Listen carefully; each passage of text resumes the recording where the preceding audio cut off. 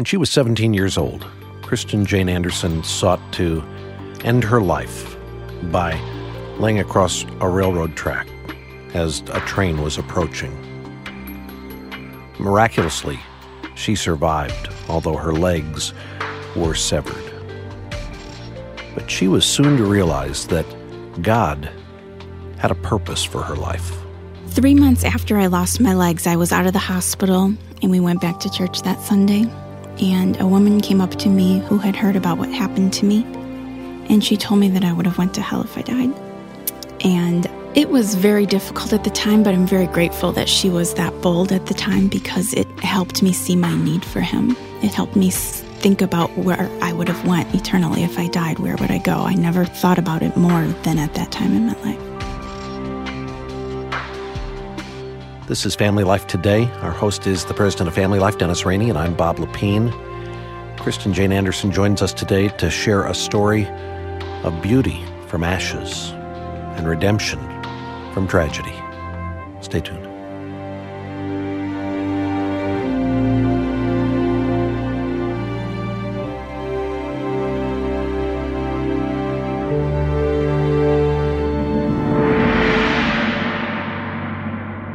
And welcome to Family Life Today. Thanks for joining us. You know, I've read the statistics about teenage suicide, about teens who overdose on a handful of pills from the medicine cabinet or who do violence to themselves in some way to take their own lives. Right. I don't know that I've ever heard a story like the one we're hearing this week. Yeah, we have a guest with us who is willing to tell a profound story, quite a drama. Kristen Jane Anderson joins us on Family Life Today. Welcome back. Thank you. Kristen, you've written a book called Life in Spite of Me, and as our listeners heard earlier, that really is an understatement. A lot of things had taken place in your life that had left you hopeless, right? Yes, a lot of things happened. Yeah. Your father was struggling from depression as you grew up as a little girl and as a teenager. You had 3 friends as a teenager who lost their lives, one to suicide. You had a couple of guys stalking you, one who raped you, and you were hopeless and no one knew it. No, my family especially knew that something was wrong with me because it wasn't in my character to not come home when I was supposed to, or I had started smoking and drinking and things like that, and that wasn't anything I'd done before. I also stopped playing soccer, and that was something that I loved to do. And so they knew something was wrong with me. They just didn't know how much was wrong inside and how I was feeling. And you say they knew something was wrong. If you were to look back and say, there'd been something going on in my heart and soul for a month, 3 months, 6 months, what? I think that it was a lot going on that whole period of time, but I think the last 6 months before my attempt were the worst. I think I just kind of died inside. I didn't care about my life or anything anymore. I drove around hoping somebody would hit me. I wanted my life to end. I didn't want to take it, though. People would ask me how I was doing, and I would say, I'm here, kind of like, isn't that good enough? I had a just much more negative and little bit of a bitter attitude, and that wasn't my normal demeanor. But at the same time, I still had a smile on my face, so people really were confused. So here it is, the second day of the new millennium, January 2nd, 2000. It's a cold day. You've left the house sitting in a park just thinking about life, and the impulse, really it was an impulse, hits you. Yeah, and I want to make a comment about that because I've read this before, that a number of suicides that occur among young people are done not in a sense of really thinking it through, but just deciding at the spur of the moment. Right. For me, it was, I could have never made that as a rational decision. If I was going to do it, it would have had to be impulsive. And I think that most people would think that way. I think most kids, especially, they know that suicide's wrong. They can't ever rationalize it enough to think it's okay or it's right. But you didn't think about writing a note saying it's all over? You didn't have time? No, I didn't have time, and I wasn't worried about other people. I was in a very selfish place. So you went and laid across the railroad tracks with a train coming. Did the conductor see you dive across the tracks? Yes, the police report says that the conductor said to the engineer, "Did you see that yellow flash?" And the engineer said to the conductor, "Yes, I think we just hit someone." And the yellow flash that they saw, that was this yellow jacket that I had on my winter coat. It was a new coat that you'd just gotten for Christmas, was it? Or was that the jeans you'd gotten? Right. No, the coat was new. The shoes were new. The jeans, all of it was new, actually. And so you dove across the tracks. The conductor, the engineer said, "I think we just hit somebody." They put on the brakes, brought the train to a stop? Yes, and they called 911. And came back, found you laying on the tracks, legs severed, one below the knee and the other... Well, they didn't come to find me, but the paramedics found me. Okay. Yes, but with my legs severed. And you've already shared with us this week that you were, in record time, taken to the nearest hospital in your area, wheeled into surgery. Still wanting to die. Yes. And still thinking that was probably where you were headed. What's the next thing you remember? The next thing I remember is waking up in intensive care. I was in surgery all night long, but the next thing I remember was waking up, opening my eyes, trying to figure out where I was, and I saw my mom, my dad, my brother, my sister, my brother-in-law, all in the room with their arms crossed and their faces looking down at the floor. And I just couldn't understand where I was or why everyone looked so unhappy. And then my mom ran to the side of my bed, and she said, "Oh, honey, we're so glad you're okay." And I remembered what had happened the night before, and I said, "Mom, they cut my clothes and they cut my coat." And she said, "Oh, honey, it's okay. We're just glad you're here. We can get you new ones. Don't worry about that." She couldn't believe that I said that. But I also wasn't thinking about the fact that I'd lost my legs in that moment. I hadn't really understood the reality of it yet. Were you angry at that point that you were alive? It was interesting because at this point, everyone was so happy to see me, and they were so happy that I was alive. So I had mixed emotions. I was beginning to be a little bit grateful that I lived, but I still was hoping that I would maybe slip away. So even in that moment, your desire to die, the thing that had propelled you onto the tracks, the thing that was still with you when the paramedics found you, now you're recovered, your family's there, they're saying, "We're just so glad you're here," and you're still thinking, I just want to go. I want to be done with this. Yeah, one of the things they've told me since then is that they were worried if I didn't want to live my life with my legs, how was I going to want to live my life without my legs? And that's kind of the place that I was in. I didn't want to live my life with all my other problems, and now I didn't have my legs. How was I going to do that? I didn't think I could do that. And so the despair that had kind of come on you impulsively was now gripping you in terms of just wanting it all to be over and life to end. There was still no sense of any kind of hope for the future for you. It was small. It was very small.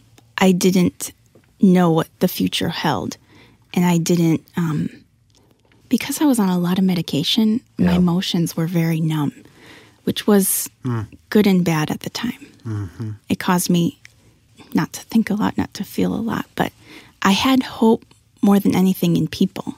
My hope was because people told me, "There's a reason you're here. God kept you here for a reason. There's something you're supposed to do here."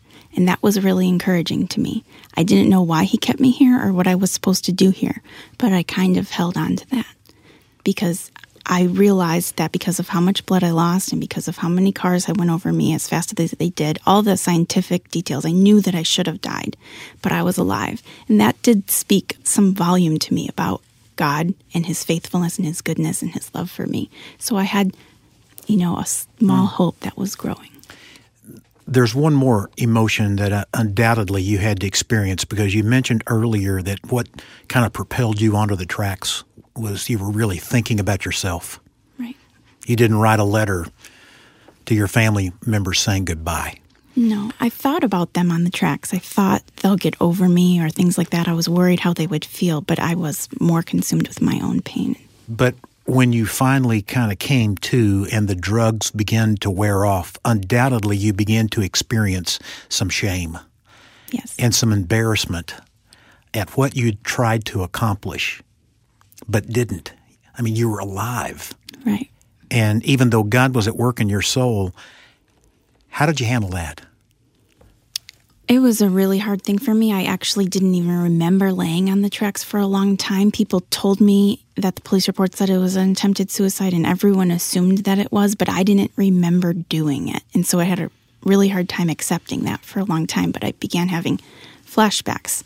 And eventually I had a full flashback where I remembered laying on the tracks. And that was devastating for me because I didn't want to believe that I would do something like that. But it brought me closer to God because I started crying out for him. I knew, I just felt so broken. I was so full of shame. I was so embarrassed. I was so overwhelmed. But I had started to work through some of the stuff that had happened before my attempted suicide in counseling. So now I started to work through my actual attempted suicide. You said that you grew up in a home that was a church-going home and that you'd been in church, but you'd not really heard about a personal relationship with Christ. So in these times of despair and dealing with the circumstances you'd lived with, what were the influences that were drawing you in the direction of God? 3 months after I lost my legs, I was out of the hospital on a weekend visit before my next surgery, and we went back to church that Sunday. And a woman came up to me who I didn't know, who had heard about what happened to me, and she told me that I would have went to hell if I died. And I had never thought about that before. Wait a second. You're talking about somebody at church came up to you and said you would go to hell? Right. How did that hit you? It was very hard for me because I had never thought about whether or not I would have went to hell if I thought about it a little bit, but not really, because everyone around me told me, Kristen, you would have went to heaven, don't worry about it. You know, they assured me of that, but I began to worry once she told me that there was a chance I could have went to hell. I didn't want to just accept the feel-good answer or think naively about it. I wanted to know if I would have died, where I would have been. If I would have been in hell right then, I wanted to know it. So that's when I really started asking God where I would have went. And very shortly after that, a couple that was friends with my sister came over to have dinner with my parents and I, just to encourage us after everything that had happened. And I found out that the man was studying in seminary to be a pastor.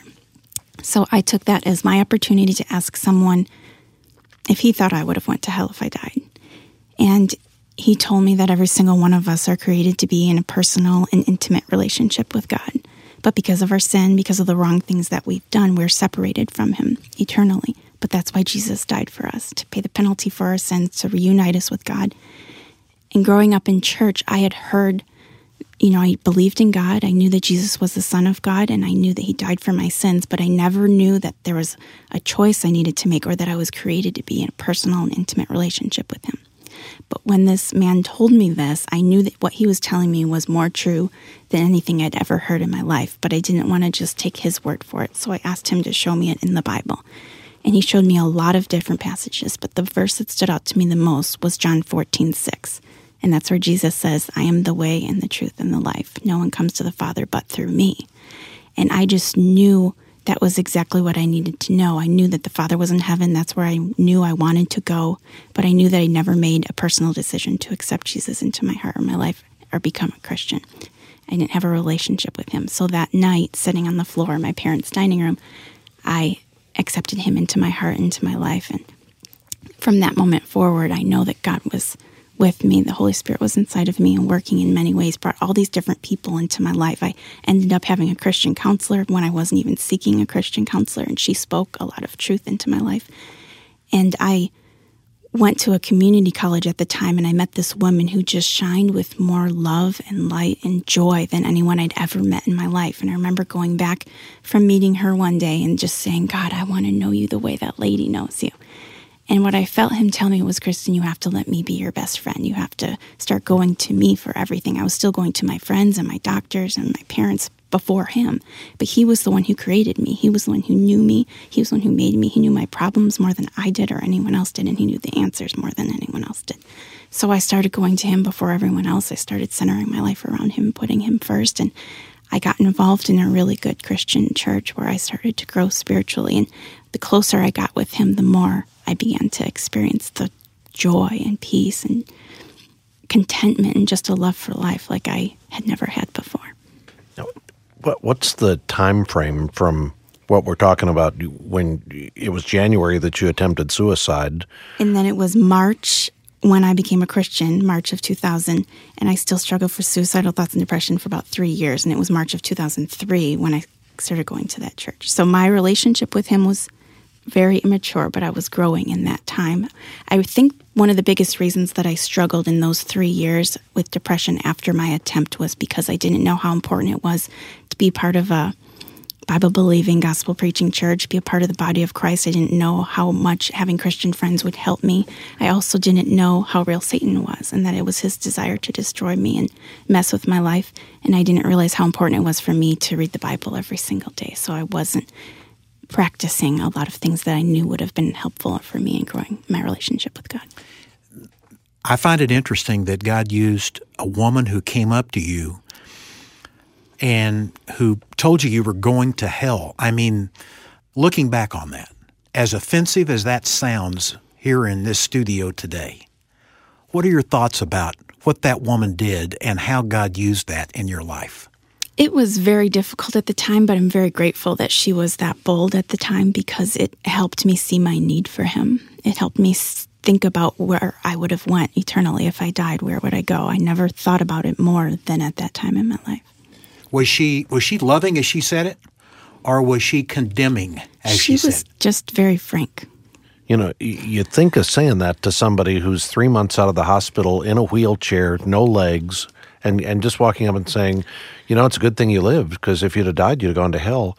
That just it is bold. Well, some people would say it's insensitive to say that, but you're sitting here going, no, it was sensitive to the real needs in my life. Yeah, I needed to hear it. She could have said those words in a nicer way, but it was what I needed to hear regardless.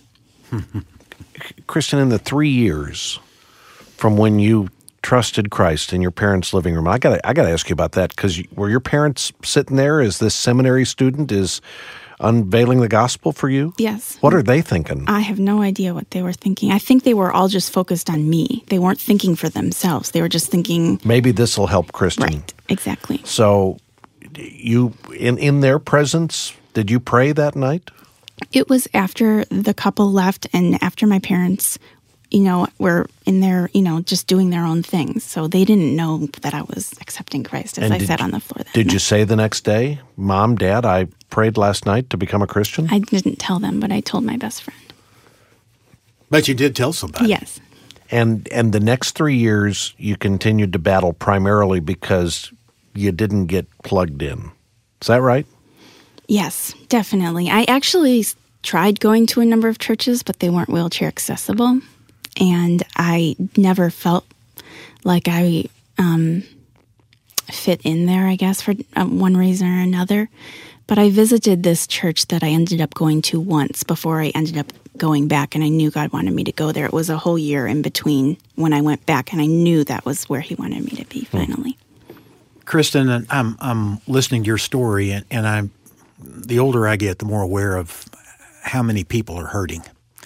You've already said how many people who've read your book and have written you and have given it to other people because there are a lot of hopeless people. Yes. A lot of people who need to have hope born in their hearts like he was born in your heart. Yes.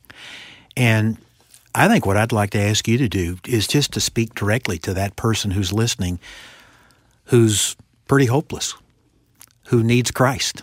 And maybe he or she has been going to church. Maybe they haven't. Maybe they've stumbled onto this broadcast, but they need to find the one who can redeem them from hell and from their sins and have hope born in their lives. If you're struggling with pain in your life or with suicidal thoughts or with depression, I want you to know that there's a reason you're here, that God created you for a purpose, and no matter what you're going through, it's temporary. You're not alone, and He has tremendous plans for you. There is hope in Christ that surpasses anything in this world. He has so much hope for us. He has so many plans for us, every single one of us. Nobody is an accident, including you. There is a reason you're here.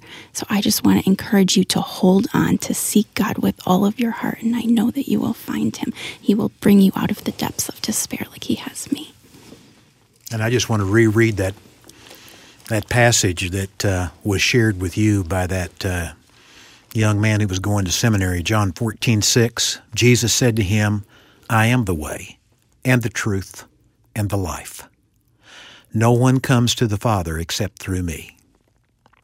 Jesus Christ is the person at the center of Christianity. He is the one who makes it possible for us to have a relationship with God. And He'll meet you at your point of despair. There is nothing you're facing, nothing you're going through that's bigger than the God who loves you. And my encouragement to that listener is to cry out to God in prayer, a simple prayer. Lord, be merciful to me, a sinner.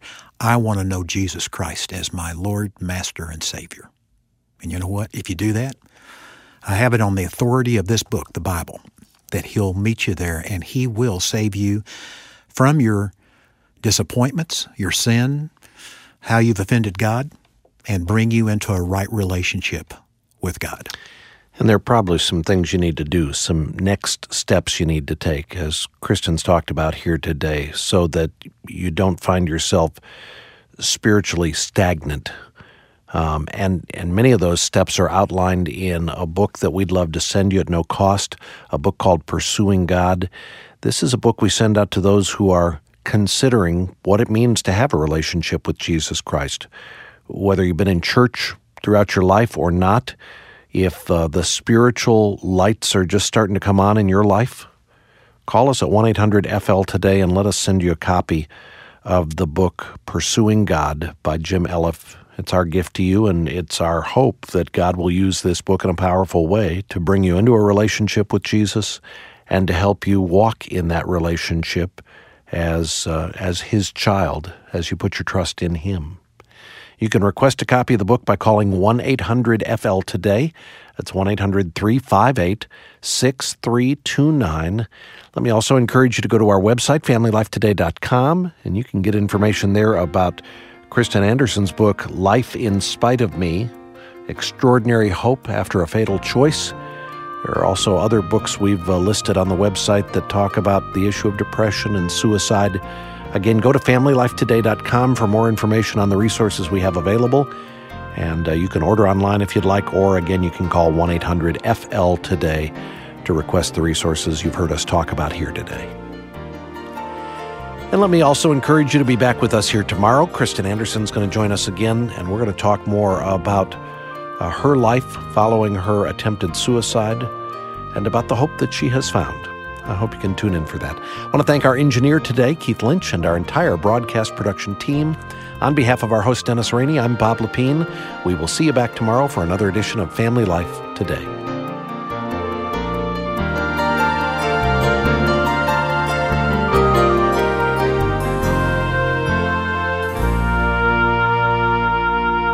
Family Life Today is a production of Family Life of Little Rock, Arkansas.